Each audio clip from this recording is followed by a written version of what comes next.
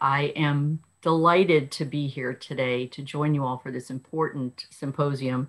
And on a personal note, I graduated from UVA's law school in 1983, which was 13 years after the pioneering attorney Elaine Jones, who you'll hear from later today. A third of our class was women, but I went through 3 years without having any female faculty in a class, except for one adjunct for women in the law. So it is so gratifying to see my alma mater in 2021 with so many female faculty led by a woman dean. And I celebrate this as a symbol of the fact that we are making tangible progress in terms of gender equality. But history moves one step forward and two steps back, as we've recently seen. And before I introduce our panelists, I'd like to make a couple of framing comments for our conversation today. So first, our work this morning is to unpack the significance of intersectionality in thinking about gender and racial equality. And this theory, so aptly named by the brilliant scholar, Professor Kim Crenshaw, who was recently honored by the AALS Women in Legal Education section with a Lifetime Achievement Award for her work, represents the powerful insight that multiple identities converge in ways that amplify the subordination women experience. And that if we are to achieve racial and gender equity as a society, we need to consider how multiple marginalizations and socio-historic conditions on the ground inform our anti-subordination theory and practice. And second, because this panel is titled Lessons from the Past, I'd also like to offer some historical context to frame our discussion. In doing research for my book on the 19th Amendment, Constitutional Orphan, I was struck by the fact that white suffragists tactically and intentionally separated race and gender. So when Black suffragists like Mary Church Terrell asked for support in calling for a congressional investigation, when Black women were turned away at the polls after ratification of the Women's Suffrage Amendment, white suffragists like Alice Paul made a tactical move to avoid the question by saying that Terrell's organization was concerned with race and Paul's was concerned with sex. And so Paul thus used that to refuse to join with Black suffragists to give teeth to the 19th Amendment. Now, in part, that was racism, but it was also because Paul continued to need white Southern congressional votes for her new amendment, the Equal Rights Amendment, which we're going to be talking about today. And this missed constitutional moment was not only a moral failure, but it was a strategic one. Black suffragists predicted that it would lead to the promise of the 19th remaining unfulfilled, and they were right. And I'd argue that this decoupling of race and sex helps explain in part how courts embraced a very thin conception of the 19th and how we still don't have an Equal Rights Amendment 100 years later. So today's panelists are going to focus on the opposite of that tactical separation. They'll discuss the movement to acknowledge the unique harms that come from discrimination based on multiple identities. And 30 years after Alice Paul separated race and sex to avoid working with Black suffragists, Pauli Murray did the opposite, and she brought together race and sex in her theory of Jane Crow. And we see Florence Kennedy using intersectionality in her powerful advocacy as well. And our panelists will be addressing that history in their remarks. So let me introduce them. First is Serena Mayeri, who is professor of law and history at the University of Pennsylvania Carey Law School, and the author of Reasoning from Race, Feminism, Law, and the Civil Rights Movement. Professor Mayeri will be presenting the successes, limitations, and legacies of intersectional feminist advocacy in the 1960s and 70s. Then we will hear from Trust Kapopika, a second-year law student who will be presenting Shaping Our Freedom Dreams, Reclaiming Intersectionality Through Black Feminist Legal Theory. Next, we'll have Haley Hahn, who's a third-year UVA law student, who will be presenting Termites in the Master's House, Abortion Rap, and Florence Kennedy's Contributions to Racial and Gender Justice. And finally, we'll have Julie Suk, a professor of sociology and political science at the Graduate Center of the City University of New York and a senior research scholar at Yale Law School. Professor Suk is the author of We the Women, The Unstoppable Mothers of the Equal Rights Amendment, and she'll be presenting A Dangerous Imbalance, Pauli Murray's Equal Rights Amendment and the Path to Equal Power. I'm sharing moderating duties with Professor Naomi Kahn, who's the Justice Anthony Kennedy Distinguished Professor of Law and Nancy Buck Research Professor in Democracy and Equity and the Director of the Family Law Center here at UVA. And I'd like to thank her for inviting me to co-moderate this panel. And again, each panelist will speak for 10 minutes, and then we'll take questions from the audience. So please put your questions in the Q&A box, and Naomi and I will read them to the panelists. With that, Professor Mayeri.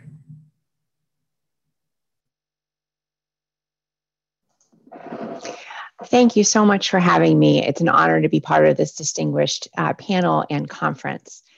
I'm going to try to share my screen now.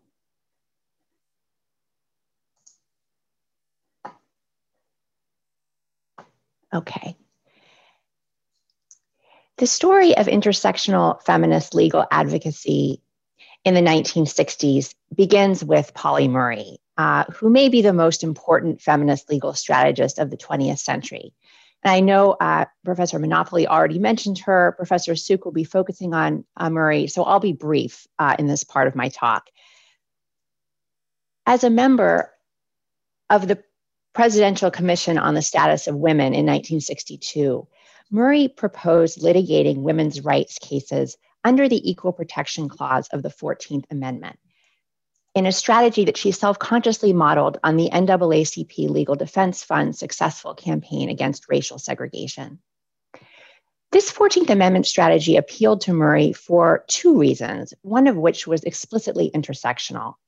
Murray hoped that litigating under the 14th Amendment, based on an analogy between race and sex discrimination, could bridge divides among feminists over the ERA and over racial justice, attacking laws that invidiously discriminated against women, extending protective labor laws to men as well as women, and forging, most importantly to Murray, a coalition between civil rights and women's rights movements that had often, as Professor Monopoly just alluded to, been at odds. 2 years later, Murray successfully argued for the inclusion of a sex discrimination prohibition in Title VII of the Civil Rights Act of 1964. The Sex Amendment had been cast as a provision that would protect Black workers at white women's expense. Murray reframed it as a measure that was crucial to achieve racial justice, because without it, half of all Black workers, Black women, would be left unprotected, and Black and white women would suffer what she called a common fate of discrimination. Meanwhile, Murray and others at the ACLU, including Dorothy Kenyon and a very young Eleanor Holmes Norton, fought for Black women like Lily Willis, a Mississippi voting rights activist prosecuted for perjury when she helped her elderly non-literate mother register to vote in 1965. The laws of 3 Southern states at that time still barred all women from serving on juries as a matter of law, and de facto barred Black men from serving on juries as well. Murray helped to win a major victory in 1966 when a federal court ruled those exclusions unconstitutional violations of the Equal Protection Clause. Now, as you may know, Ruth Bader Ginsburg credited Pauli Murray with laying the groundwork for this 14th Amendment litigation strategy based on an analogy between race and sex that Ginsburg later brought to the Supreme Court. Murray and other Black feminists also pioneered another element of Ginsburg's strategy, a vision of egalitarian marriage. Ginsburg's efforts had roots in the advocacy of Black feminists such as Eleanor Holmes Norton, Pauli Murray, and Eileen Hernandez, who advanced visions of egalitarian relationships pioneered by Black couples that could provide models for white women who aspired to more equal partnerships with men. As we know, Ginsburg used litigation under the 5th and 14th Amendments to challenge the state's ability to enforce a male breadwinner, female homemaker model through laws that penalized more gender egalitarian divisions of family labor. So far I've been discussing the ways in which intersectional feminist advocacy critically shaped feminist constitutional strategy. But there was another side to intersectional feminist legal advocacy that I'd like to focus on now, one that is less often recognized and was ultimately less successful. From the late 1960s to the early 1980s, poor and working class African American women attempted to redefine sexual and economic citizenship to include single mothers who called upon the state for help in caring for and supporting their children. Welfare rights activists, we know, tried and failed in the late 60s and early 70s to establish a constitutional right to subsistence. But theirs, importantly, was also a quest for sexual freedom, for reproductive justice, and for sex equality. And this fight also played out in constitutional terms. Take Sylvester Smith, the Alabama woman who worked full-time as a cook to support her children and grandchild, and lost her public assistance benefits because of her intimate relationship with a married father. In 1968, Ms. Smith not only fought successfully for a statutory right not to be subjected to so-called substitute father and suitable home regulations, she also unsuccessfully asserted her constitutional right to engage in non-marital sex, so long as she was, as she put it, young enough to enjoy the company of men. Recipients of public assistance in states such as Texas and Alabama brought lawsuits attacking what Tenbreck called the dual system of family law, alleging that states unconstitutionally discriminated against poor single mothers of color and their children when they funded mostly white recipients of old age and disability insurance much more generously than AFDC beneficiaries. The plaintiffs in a case called Roe versus Norton protested the invasion of privacy, sex, and poverty-based discrimination that they suffered when Connecticut, ostensibly seeking to recoup public assistance expenditures, forced them to disclose the identity of their children's fathers or risk fines and imprisonment. Lois Fernandez, a Philadelphia city worker and community activist who litigated and lobbied for the repeal of laws that discriminated against so-called illegitimate children, declared that she had freely chosen to become a single mother and was proud, not ashamed, of her decision to bear children outside of marriage. Katie Mae Andrews and her compatriots, with the support of civil rights icons Kenneth Clark and Fannie Lou Hamer, argued that single mothers who sought employment as public school teachers in rural Mississippi were heroic role models for their students, while white officials declared them a menace to students' morality and to white parents' morale. Carlene Mack and other unmarried mothers challenged the exclusion of single parents from the Army and Air Force, arguing that their otherwise exemplary qualifications should entitle them to serve their country and receive the considerable social and economic benefits associated with military service. These women advanced very different visions of sexual and economic citizenship and of family political economy from those that prevailed in the constitutional change litigation of the 1970s. Some claimed a right to call on the state for support, even as their sexual and reproductive lives departed from normative family structure. Others defended their prerogative to flourish as single parents without penalty from the state or from employers. They insisted that reproductive freedom was meaningless if it did not include the right to have and raise children and to do so outside of marriage.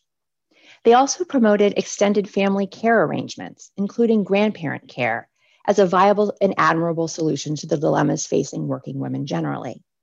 The single mothers who sought entrance into the armed forces, for example, emphasized that their parents, their children's grandparents, could and would care for their children when their military responsibilities took them away from home.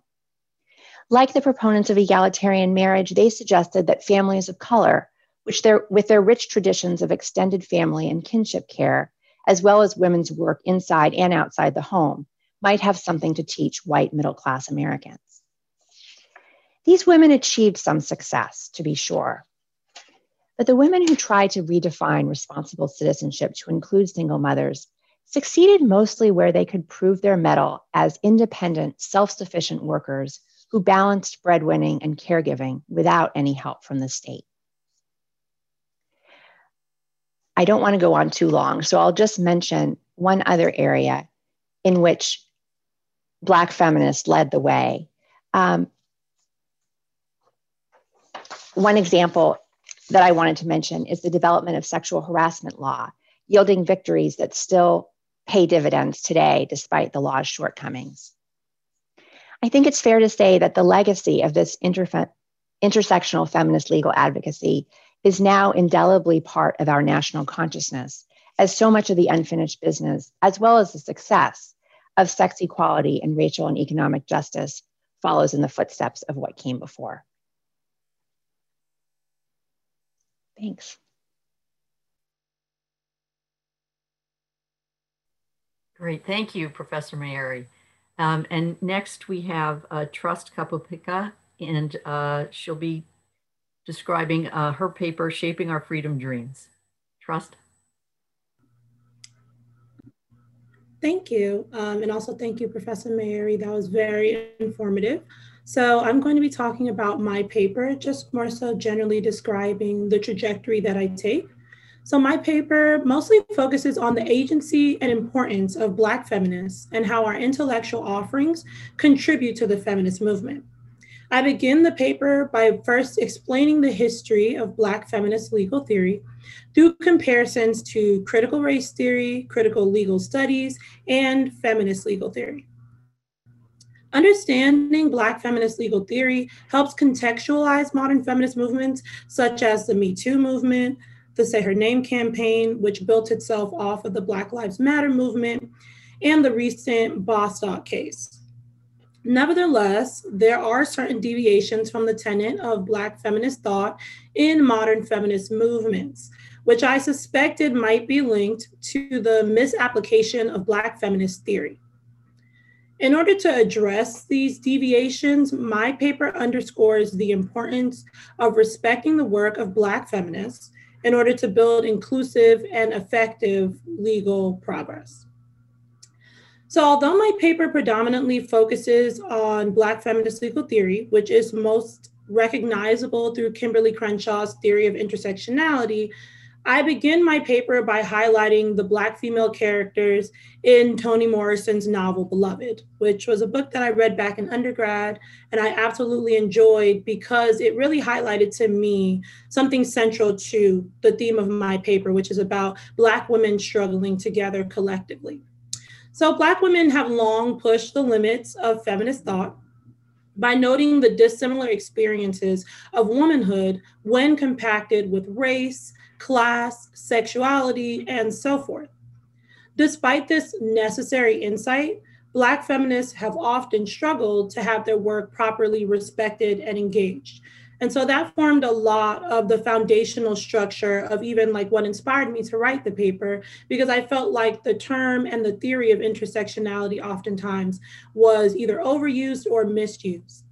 So within Toni Morrison's Beloved, the women struggled together as Black women who had been mistreated and abandoned by society in order to achieve the triumphant and hopeful ending of the novel.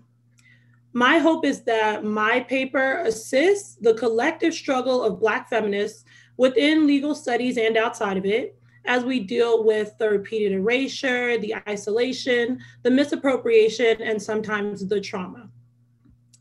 So specifically, I chose to expound upon Crenshaw's theory of intersectionality because intersectionality as a term is widespread but aggressively misused.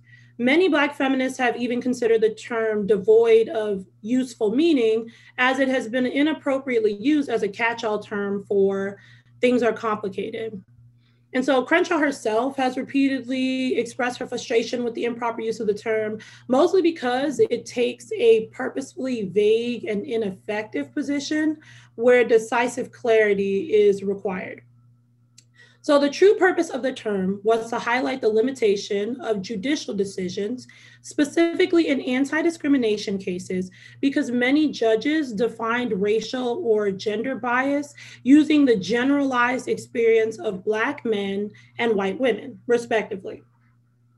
This often left Black women unprotected by the law because the court would deny them access to legal remedies. And oftentimes, either they were considered so different from white women that they couldn't be included in the category of gender when it came to anti-discrimination, or they were, on the other hand, seen as so similar to Black men because of race that their cases should be handled in the same way. But obviously, because Black men and Black women have important differences, that sometimes didn't work for them in terms of legal strategy, and so those legal arguments would fail. So although Black women's experiences specifically help develop intersectionality as a theory, the term can generally expose the reliance of the law on shorthand in order to maintain structures of inequity. By defining discrimination according to the experience of the most privileged within a marginalized group, those who are most at need are oftentimes unable to enjoy the full protection of the law. So that gives a little bit of context and oversight into intersectionality as a term. And so within my paper, I try to focus in on modern feminist movements and the ways in which intersectionality has been applied to see how it's impacted either negatively or positively that movement, depending on whether or not the term was properly or improperly applied. So I mentioned earlier specific modern feminist movements like the Me Too campaign and the Black Lives Matter movement, but specifically underneath that, the Say Her Name campaign, which is something that Kimberly Crenshaw herself was a part of the inception of, and then also the Bostock case, because I felt as though each of those reflect an adaptation of Black feminist legal theory by their reliance on intersectionality. However, sometimes, as mentioned earlier, inaccurate reliance would often show up as shortcomings within the logics of those movements. And eventually, as often showed through history, this leads to a type of progress that mirrors the logics behind the oppression that those feminists initially opposed. So a quick example is a lack of diverse voices that are uplifted or have been uplifted by the Me Too movement, despite the fact that the campaign initially was started by a Black woman and was popularized by a white actress on Twitter. And then within my paper, I really delve into not only just generally, but also there was some data done to show that Black women on average didn't engage with the Twitter campaign as much as women from other groups, specifically white women, and how a lot of this can be explained by the different incentives that are presented to certain types of women as opposed to other, and then also obviously the obstacles that might pop up if Black women were to engage, because there are definitely different elements of engaging with the Me Too movement for Black women, such as economic factors or wanting to consider themselves Black first and woman second, which is sometimes impressed upon Black women really young in the Black community. And so they didn't want to seem as though they were being aggressive or contrary toward people within their own race. They wanted to show a level of racial solidarity. And so that was just one example, but then I also look at the Bostock case in particular because it uses language that actually reflects the language that Professor Kimberly Crenshaw uses that incorrectly views race in the anti-discrimination sense. So Crenshaw talks about the but-for look into racial discrimination or any discrimination, in which courts sometimes look at an element of your identity and say that, but for this element of your identity, you would have not been discriminated against. And that is oftentimes an approach that in the Bostock example was helpful because that's actually the approach that was used in the opinion. And obviously that case has been a landmark case for the LGBTQ community. However, it still relies on what Professor Crenshaw sees as flaws in understanding discrimination, because it ends up isolating those who would most benefit from the legal system by not allowing for those who experience discrimination in unique ways, and usually ways that are more pressing or isolating because they are more marginalized, from truly enjoying full protection of the law, whereas those who are seen as easily protected due to their closer alliance to those who are at the top of a certain hierarchy So that means people who experience discrimination in a way that most aligns with the norm in the United States sense, usually being white, straight, cis heterosexual men. And so there are a couple of examples that I work through in my paper, but generally I think I understand, and this was sort of my reflections towards the end about where we should go moving forward, that doing any type of liberatory work is very difficult because it requires a very high level of intentionality and then also follow through. And this is made clear through the reference that I use at the beginning of my paper to the formerly enslaved women in Toni Morrison's novel, Beloved, which is why I wanted to add it in at the beginning, because those were people, although they were written about in the fictional sense, that did reflect a true story of women who had to struggle with far less resources to accomplish what, within the context of the novel and even in real life, seemed impossible at times. And so my overall suggestion to those interested in honoring Black feminist legal theory is to, of course, engage in the works of popular Black legal feminists like Kimberly Crenshaw, Cheryl Harris, Dorothy Roberts, Angela Harris, Nicole Alexander Floyd. There are so many. I was so engrossed when I was just doing the reading for my paper. I really, really enjoyed it. But lastly, I did want to say that also really spend a lot of time with Black feminists from outside of academia who offer their firsthand analysis of how the legal system disregards and mistreats them. Because again, this is by no means an easy task. And although it is difficult, I do believe that true commitment does require some level of humility and sacrifice in order to gain the progress that I know so many people are committed to one day achieving.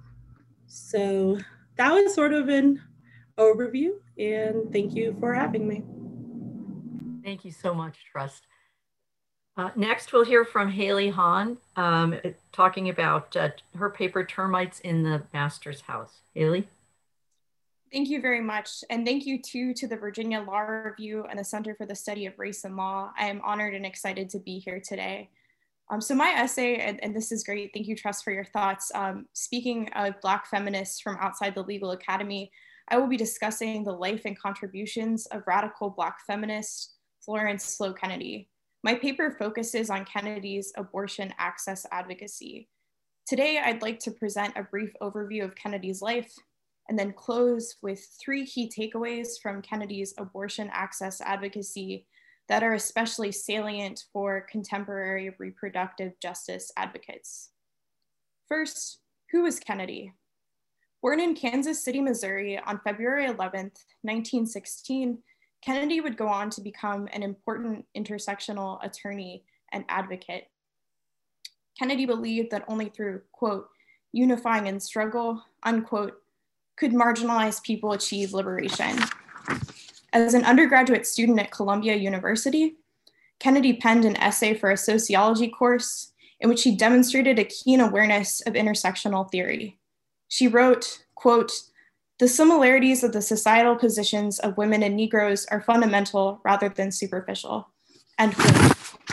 This awareness led Kennedy to pursue a career in a wide range of advocacy positions on behalf of a variety of groups. Indeed, the modern African-American political thought reader observes that during her lifetime, Kennedy advocated for, quote, the rights of African Americans, women, sex workers, and members of the LGBT community.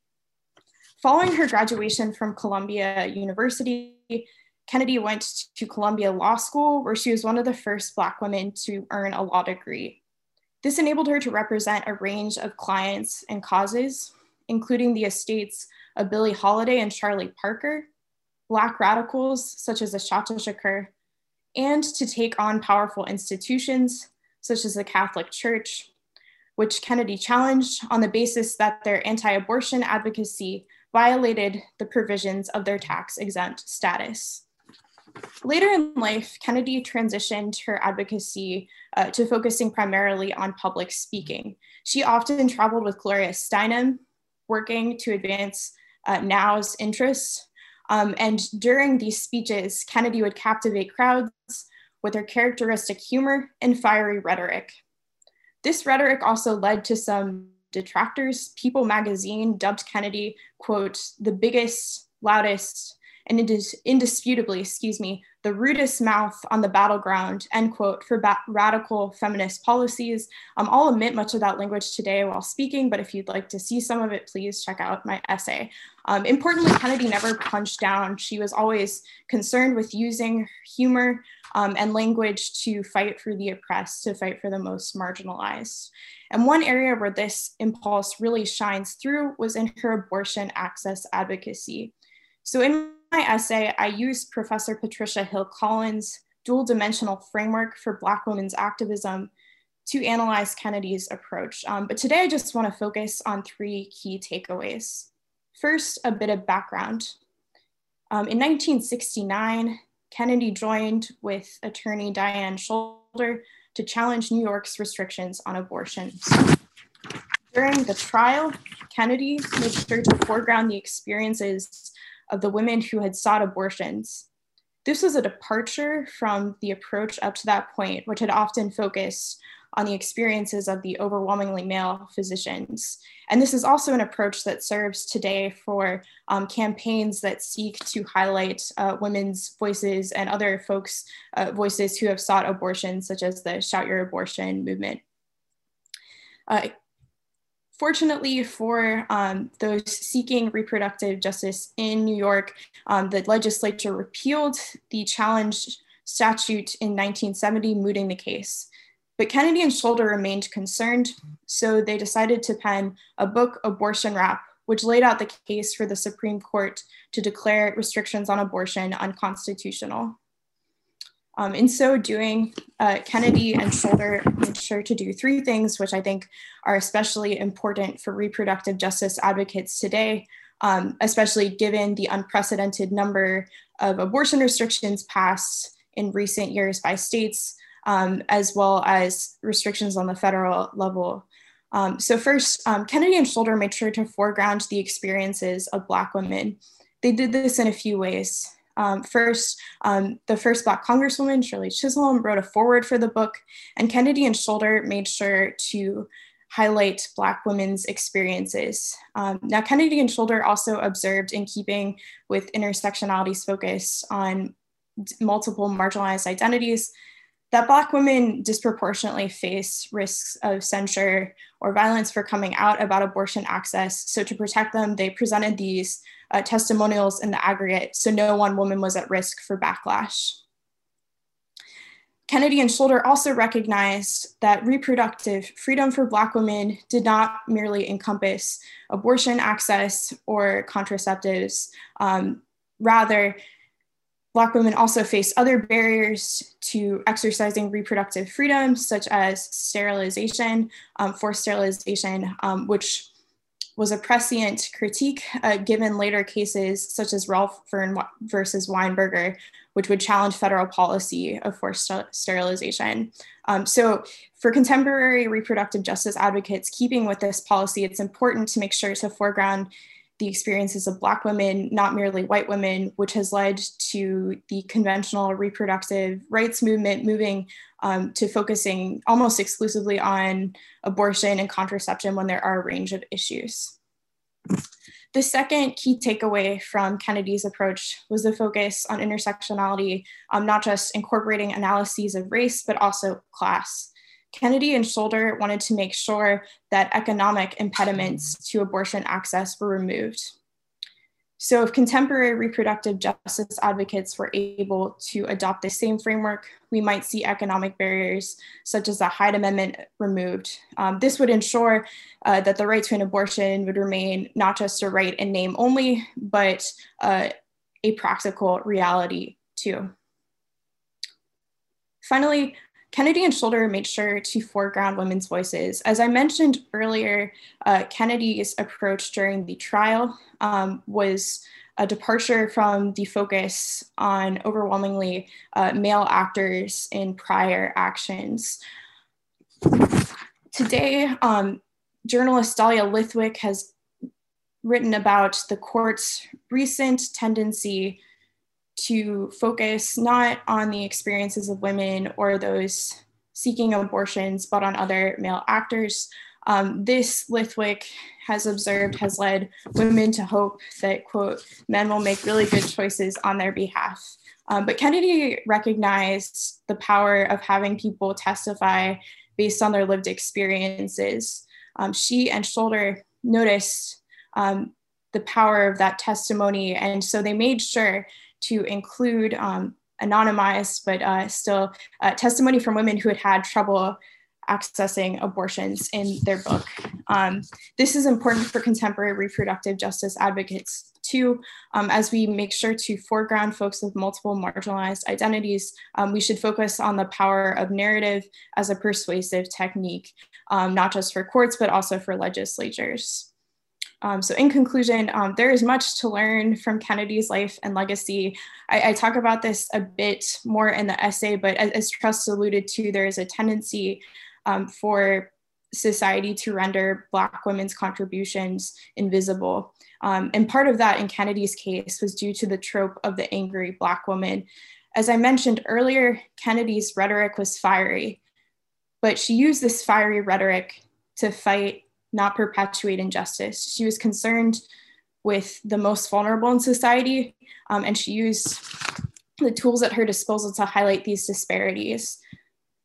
Rather than disregard her contributions due to this racist and sexist trope, then, I contend that it is time to foreground her contributions, to heed her words and example, and to use this to build momentum, to build power, and to foreground the experiences of the most vulnerable to ensure not just reproductive rights, but reproductive justice. I think this is an approach that will further, again, not just rights, but hopefully contribute to what Trust observed as the liberatory potential for Black women's feminism. So I will conclude there, but thank you all so much again, and I look forward to the rest of the discussion.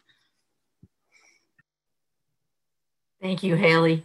And finally, Professor Julie Suk, who's going to be presenting A Dangerous Imbalance.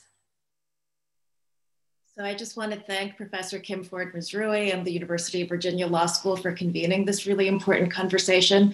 And just listening to what we've heard so far, I was really moved in hearing Professor Monopoly reflect on her experience of having a course in women in the law here. And I was just so impressed listening to your students, Trust and Haley, and the amazing research they're doing that's now going to be published in the University of Virginia Law Review Online. And I hope to cite their work in my future work, because I think there is a story right here on this panel about women being empowered in institutions. And that's what I want to talk about with regard to a certain vision of the Equal Rights Amendment as it's playing out in real time today, and the history of its making that helps us get to this understanding of the Equal Rights Amendment as having a certain relationship to the idea of empowerment within institutions. So as many of you know, Virginia became the 38th state to ratify the Equal Rights Amendment about a year ago. And it produced an unprecedented situation in constitutional history because the Equal Rights Amendment was adopted by 2/3 of Congress as required by Article 5 almost 50 years ago. And 35 states, 3 short of the 38 necessary, ratified it almost 50 years ago. And then the 3 states that make up the 3/4 that you need under Article 5 to make a constitutional amendment didn't come through with their ratifications until the last 3 years, culminating in Virginia's ratification just a year ago. And then since then, there's been this question because there was a 7-year deadline on ratification, and the 3 states came in decades after that 7-year deadline. And so Congress has tried to take action to remove that deadline. In fact, they extended it once in the 1970s. The House voted last year to remove the deadline, but the Senate didn't follow. Then the late ratifying states brought a lawsuit saying that the deadline could be ignored. So there's intense political and legal contestation about whether or not the ERA can be validly added to the Constitution today or at some future date. And this raises huge questions that should be of great interest to constitutional lawyers and scholars. Like, for example, can you make an amendment like this? The constitutional text doesn't say anything about deadlines. And so can we have them? Can we remove them? And then who decides whether the deadline is enforced and whether we can add the ERA now? Does Congress get to just decide that by removing it? Do the courts get to decide by deciding whatever they'll decide in this litigation? Does the president have a role to play? And so forth. So these are huge questions. And assuming that you can make an amendment this way, although I think there is some skepticism within the constitutional law scholarly community as to whether you can legitimately make an amendment this way, if you can make it, there's this other deeper question in constitutional theory as to what on earth is this amendment going to mean? Because it was adopted at time one, 1972. It was ratified through the 1970s. And then there's an updated meaning. I mean, the amendment has words like equality of rights shall not be denied or abridged on account of sex, right? On account of sex, those are words that have evolved from 1972 to 2020. Equality of rights also evolved in part because of changes in law with regard to the 14th Amendment throughout the 1970s due to the pioneering work of Pauli Murray as the intellectual architect and Ruth Bader Ginsburg as the primary implementer through advocacy of a theory of equal protection that reached some success with the United States versus Virginia, decided 25 years ago in 1996. So one proposition, and I think this is a subject for intense scholarly and lawyerly debate in the future, is that there's got to be a transgenerational synthesis of meaning between the time of adoption, 1972, and the time of completed ratification in 2020. And it's within that proposition in constitutional law that I want to bring in the story and the through line of Black women's advocacy for the Equal Rights Amendment from the 1970s to the 3 late state ratifications in 2020, because I think there is a through line in the vision that's carried forward, and it helps us understand what the public meaning of the ERA is at moment 1 and moment 2 through this idea of a transgenerational synthesis, a synthesis that critiques but also builds on what was achieved through 14th Amendment litigation and the achievements of Justice Ruth Bader Ginsburg. So with that in mind, I just want to point out, and I think it is an important part of the story that should not be ignored as people form their views as to whether we should legitimize the ERA today. It is a fact that Black women were the leaders in the state legislatures that ratified late: Nevada, Illinois, and Virginia. And particularly in Virginia, we had Black women in the legislature who were patrons in both houses. Jennifer Carroll Foy, who incidentally in the House of Delegates was one of the first Black women to go to VMI after United States versus Virginia integrated VMI. So then she ends up in the House of Delegates and is the primary sponsor of the ERA ratification. Jennifer McClellan, a Black woman in the Senate, and Mamie Locke, a Black woman in the Senate. And the whole story when Virginia ratifies is that they're making history. They're trying to correct women's disempowerment and lack of representation in the Virginia legislature and in Virginia history, indeed, by ratifying the ERA. And that story is also very importantly related. And these 2 women, by the way, were women who were very public about being pregnant while running for office and pregnant while in office. So they're bringing a lot of attention to issues of motherhood and connecting the drive for the ERA, not to this history, not only to the history, but also to the need for public policy to support working mothers. And in the same legislative session, they are both co-sponsors of the Pregnant Worker Fairness Act in Virginia, and doing a lot of other public policy around repealing restrictions on abortion that are not based in scientific evidence.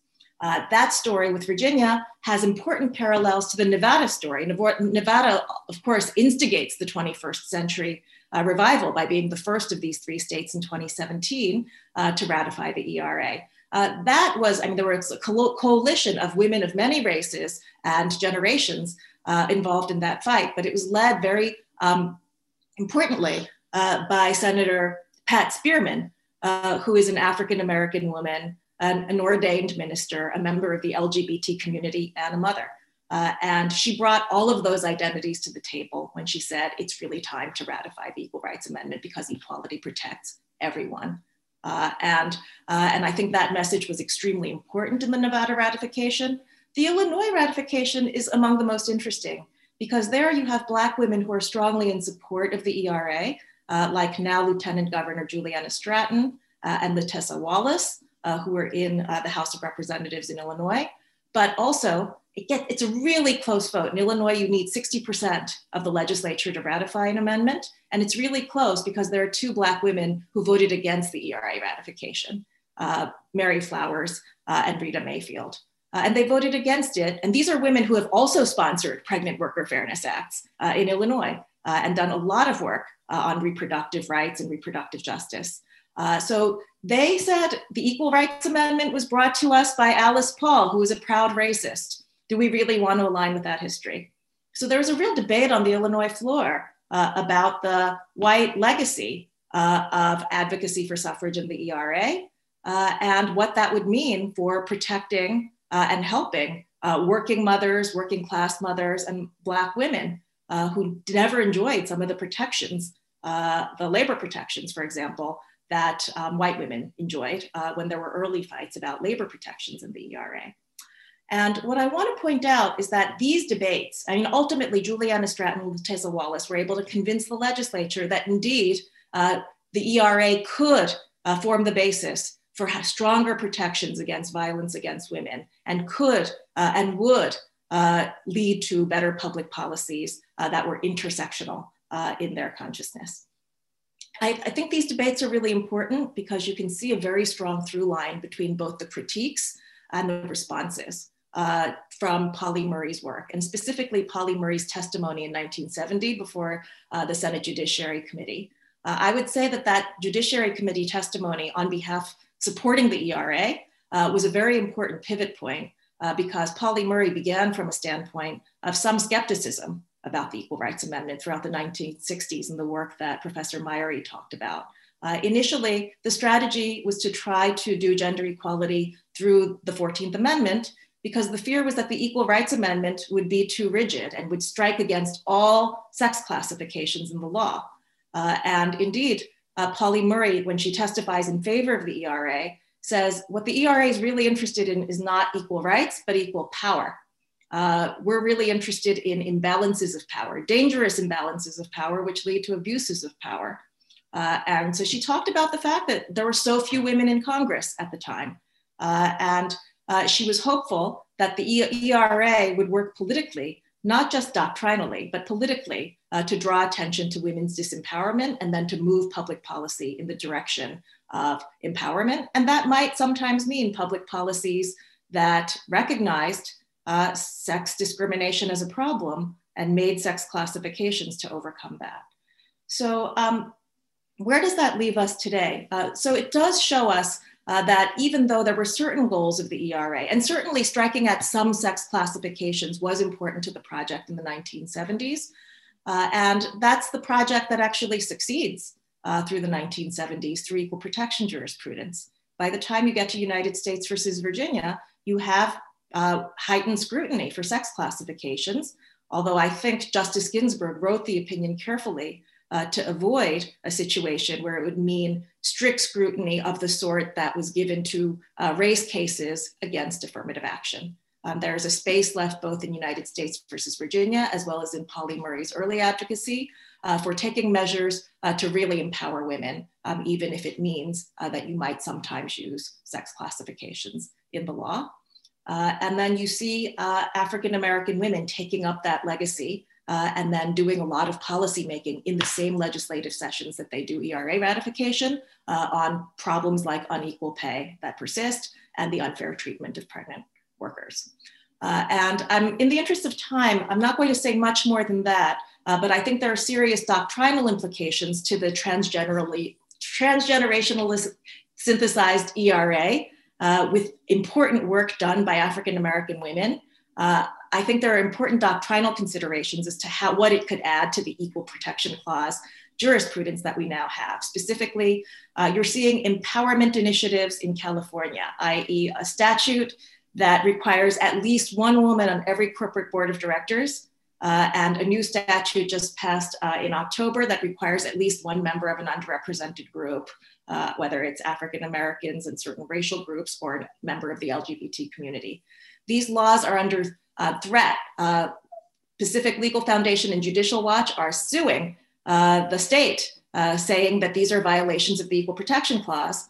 claiming that you can't have sex classifications of this sort under the Equal Protection Clause. And I think knowing what we know about the transgenerational synthesis of the ERA, I think the ERA could create a space by which we could think differently about state or federal initiatives to empower women, like a corporate board representation rule. I think we could think about them differently from the way we might analyze them under equal protection as inherently problematic and requiring compelling justification. So I will end there, and I look forward to questions. Thanks so much to you, Julie. Thanks so much to our amazing group of panelists. And thank you for being so timely, because we now have plenty of time for questions. A reminder that if you would like to ask a question, please pose it in the Q&A box at the bottom of your Zoom screen. So I'm just going to go in the order of the questions that we have received. And the first one is from KJ, and it's to Professor Mayuri. And it's, here's the question. You seem to have had more to say about sexual harassment. How was intersectionality historically relevant to that issue? Thanks so much for the question. So I think it was relevant in a few different ways. One way I think it was important was the degree to which Black women who suffered from sexual harassment at work were able to see that harassment as problematic and as something that contributed to their inequality and subordination, in part because they had observed and experienced discrimination based on race and sometimes class and other categories, as well as sex throughout their lives, and were able to see sexual harassment, which at the time was often characterized as, just sort of a personal problem, something that naturally happens when men and women work together. I think their experiences helped them to see it as something that was not only problematic, but addressable under anti-discrimination laws. I think it also helped judges see that to some degree, that judges who could, by that point, some of them at least, more easily see the problematic nature of race-based harassment, I think were able to, and I think this is true across a variety of areas of anti-discrimination law, when discrimination claims were framed as both race and sex discrimination claims, as Professor Crenshaw observed, sometimes that was a huge impediment.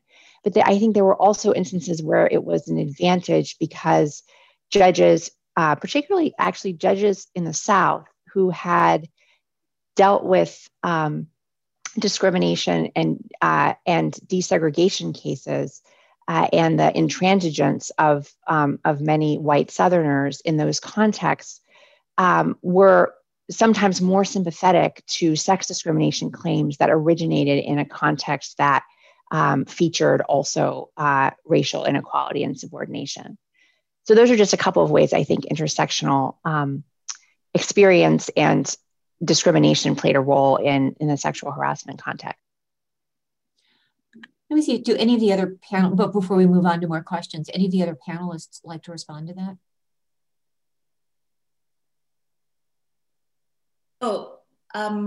If I can just add in a little point about the Illinois ratification of the ERA, it was actually very concerned with sexual harassment issues, particularly because the Women's Caucus that was formed, that made ERA its first priority, was formed partly because there were complaints growing out of the Me Too movement about women's experiences in the state legislature as aides or employees of various Black male legislators. So I think that's just something I want to add in on the relevance of sexual harassment to the set of concerns that we're looking at.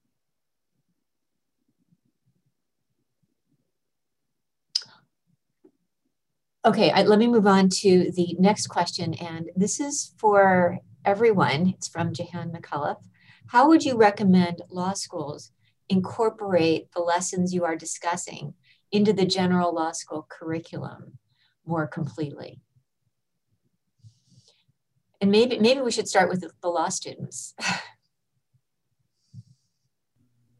I mean, I can say very generally that as a student, it's very clear what the contours of legal studies look like just by like what's on a syllabus. And so I feel like that's usually the first and easiest way for a law school to incorporate these lessons like into your syllabus, have different and diverse voices, and also not just different voices, but people of differing backgrounds. I think that's also really important to me. I've noticed in academia, a lot of time there is a reliance on other academics. And whereas I feel like that makes a lot of sense just in light of, you know, the history of certain groups, access to academia has been limited in really important ways. And so I'm also a big advocate of incorporating non-academic sources and treating them with the same sort of respect and intentionality as those that come from different, even academic, not legal, but research backgrounds. That's important to me. Yes, I echo Trust's concerns. And I think one way to discuss this is which forms of expertise we credit. So one common criticism or just concern I've had myself as a student in like political theory classes is these theories seem pretty divorced from the practical realities we see. How do we implement this as attorneys? But what I appreciated about Kennedy's legacy is that her approach was both theoretically rigorous, but also practically effective. And when we talk about theorists, I think there's a tendency to attribute brilliance, sometimes unnecessarily, overwhelmingly to white men, but it's important to recognize that there is a brilliance in tackling issues systemically and in ways that actually have a positive material impact on people's lives, which I would argue Kennedy's life and work demonstrates. And merely because activists are able to put these concepts into accessible language, that doesn't mean that it's not also intellectually rigorous. So in selecting courses, I would say that's really important to keep in mind.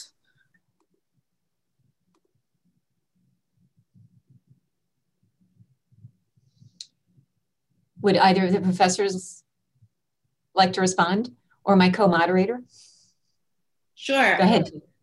So yeah, I mean, I think it's really important. I think there are two different institutional spaces where it's important.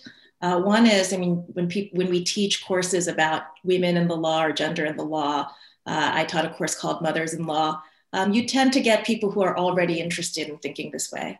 But I think it's so important to bring these perspectives into the required courses that we teach. And I really tried to do that when I taught civil procedure last semester, to bring in, like, really think about the fact that the cases we're talking about, whether they say so or not, impact real people and have intersectional effects. And I really encourage students to think about that in the classes where it's not self-selection. Everyone needs to think about it.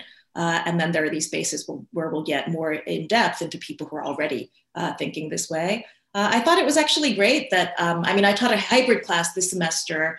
And so I had some students in the room and others on Zoom, but I was able to bring in attorneys who have worked on some related issues and brought a certain perspective about the material that we were studying, because I was able to bring them in over Zoom. And so I totally hear what the students are saying about trying to connect to the real world at certain moments. And I think for all the things that were bad about the pandemic, this was one silver lining that we were able to do that. I don't have much to add to these incredibly insightful comments. I would just say the other piece that I think can sometimes be helpful is oftentimes law school, and I think this is changing to a large degree today, but focusing on court cases can also be somewhat limiting in terms of thinking about who we credit as experts and also who we credit as legal advocates. So looking at other forms of advocacy, administrative, legislative, petitioning, and social movement activism can also be a way of bringing those voices in and also addressing this question of practicality and strategy. Great, and I would just add, I actually teach a seminar in gender in the legal profession, which is providing a good vehicle to talk about women as advocates, their battles to become lawyers, why it's important that they were lawyers, their sort of role in defining constitutional equality. And that is a great way to sort of talk about how to bring intersectionality and theory. We talked about Pauli Murray last night. And so there are spaces, I think, both, I think it's important, as Julie says, to bring it into the main classroom because people are there who wouldn't otherwise be exposed. And it's also important to think about developing new courses where you can talk about that. And I will ask the next question, which is directed at Haley from KJ. How did Kennedy in practice approach working between movements? So I think there are two ways of talking about this. First, and I won't go into it too much because our last question addressed this, but Kennedy, through adopting intersectionality, handled topics by viewing them systemically. So she talks in her work about the ringer of the system, which I think is just a more a conversational way of putting her approach to what has been termed in the literature hegemonic oppression, which we would approach looking from trust angle, for example, from the perspective of trying to further liberation. But I also think Kennedy's approach demonstrates both her courage and her humility. And I think that those two traits are sometimes thought of as contradictory, but actually in her case were complementary. So she was fearless in the face of oppression. She was happy to go work wherever she was needed, and she went where she was called. So for example, in 1973, women's students at Harvard University were protesting the lack of women's restrooms on the campus. So they invited Kennedy to speak, and she went there and helped to galvanize folks. Now, the precise practical impacts of that action are difficult to ascertain, but it was written up in the Harvard Crimson, and professors Elizabeth Sepper and Deborah Dinner have a great article that came out in the last couple of years that documents this instance as one example of the space that bathrooms have held in anti-discrimination debates. So I would say that those are the most important ways Kennedy's life demonstrates her ability to work between movements. Great, thank you. This one is for trust. In your piece from, this is from KJ again, if in your piece you touch on how an intersectional approach in Bostock would have pushed the court to recognize that protections that LGBTQ individuals need aren't just job safety, but other kinds of protections like healthcare, housing, food security, and other necessities. So the questioner is asking you, if you were to be able to have time to be more specific about it, what would an intersectional approach to Bostock look like doctrinally? I mean, I think that a quick specific answer would be probably the most simplistic, but also difficult within the legal structure we have now, because I think it would boil down to constitutional law. And obviously there's a lot that people can say about what the construction of particular rights are and liberties should be for American citizens. But I think that my commentary sort of points in that direction, that there are a lot of ways in which we look to the law to deal with the specific issues without understanding that the foundational perception of rights as something that can be denied in certain areas, like in food security and housing. Like those are things that are more so variable, but then there are other rights, if you go into the long history of the development of rights through the Constitution, where we kind of see them as more permanent or inalienable. And so in that way, I think that's sort of where I'm pointing to. But obviously the Constitution is the foundation of most all of American law. So it's really hard to have a commentary in a short paper, but I think generally speaking, that's where I was pointing. Thank you. Naomi? Here's a question on, and again, let me thank everybody for all of your questions. Here's a question for everyone that kind of goes to some of the common themes. It seems that there's a lot of emphasis on how allies can help. What is missing from the conversation of allyship to help us make more progress? And what is something that marginalized people, particularly Black people, can do to remain uplifted, energized in fighting for equality, given the trauma of the freedom struggle? I know I just said something, but I want to respond to that really quickly. I think that even in my piece, like when I was reading the different Black feminist legal theorists to write the paper, I felt very uplifted in that, just reading what other Black people have said and how we are sort of like joined together in this struggle, that you're not alone in it. Because oftentimes I feel like when you start feeling burned out, it's because you're taking on more responsibility that is due. Think, you know, specifically with Black women, there's this expectation that like we're superhuman. We are not. And so like I'm very intentional with myself and other Black women within my community to be like, take a break, step back, and understand that these systems have existed long before you came around, and that you obviously can have big impact. But I am a very, very strong advocate of collective struggle, because there's absolutely no way that one person can take on the burden of, you know, fighting against hundreds of years of anything. So I think, you know, to the Black people who are participants, like definitely feel encouraged, know that there's a lot going on, but there's also a lot of us, and that if we band together, that we can do most anything. So that's my response. Any other panelists want to respond?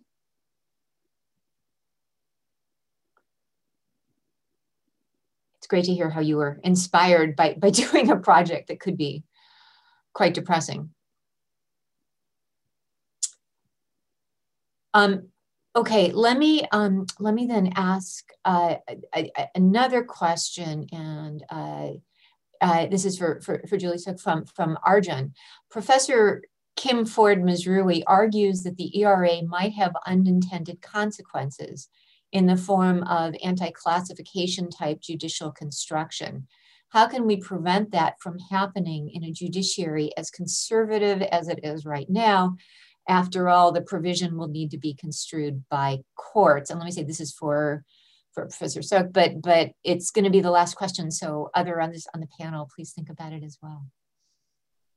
Great, thanks so much for that question. I think a lot of the amendments that we had, including the 14th Amendment, had, I don't know if you'd call them intended or unintended consequences, but we do know that we had Plessy versus Ferguson after the 14th Amendment.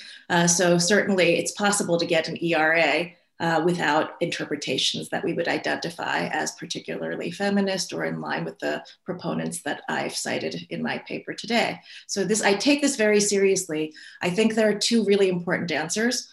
One is emphasize the legislative history, where it's so clear that a lot of the women, including the women of color, Shirley Chisholm and Patsy Mink, who advocated for the ERA in Congress in 1971, said that this amendment was not really going to be about the Supreme Court. It was going to empower Congress, and it was going to empower state legislatures, and it was going to empower them by the 2-year effective date, because the state legislatures would be the first movers on repealing the laws that were inconsistent with equality of rights.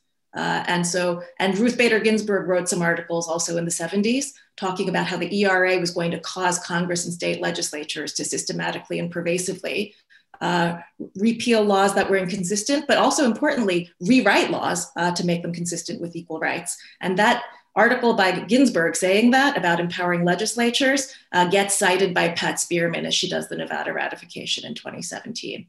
So I think one important thing about this amendment, it's a different kind of amendment. It's not made in the 19th century. It's an amendment that's very conscious of congressional constitutionalism as opposed to court constitutionalism. And consistent with that, to the extent that if anyone thinks that Congress does have the power to remove the deadline, last week there were 2 bipartisan resolutions that have been introduced in the House and the Senate. I think it's vitally important that there be hearings in the House Judiciary and Senate Judiciary committees that really create a robust record about what the amendment means, why they're removing the time limit if they're voting to do that, because I think that's a way in which you can create an anti-subordination versus, as opposed to an anti-classification reading of the ERA, if particularly the reason for removing the time limit is congressional dissatisfaction with the conservative court's jurisprudence on the Equal Protection Clause, especially on matters like affirmative action. So I think that the process matters. I think that the way that the amendment is made will determine its meaning. And I think that legislative history, both in the 70s and now, is the answer. Unfortunately, we are out of time. Thank you for that response. And I want to thank this amazing group of panelists for your discussion of, as my amazing co-moderator said in introducing the panel, for your discussion of multiple marginalizations and for bringing to the surface some of the hidden histories that help shape the issues underlying this entire conference. I should note that in conceptualizing this conference, I know it was important to include a range of voices from throughout the Academy and including students, and wow, yeah, I think it's worked better than we could have even intended. Thanks to you, the audience, for attending and for asking thoughtful questions. And I'm sorry that we couldn't get to all of them. Thank you also to the Center for the Study of Race and Law and the Virginia Law Review, and to all of the co-sponsors. We will reconvene at noon for panel 2, The Struggle Today. So I hope to see you all there soon. Thank you so much.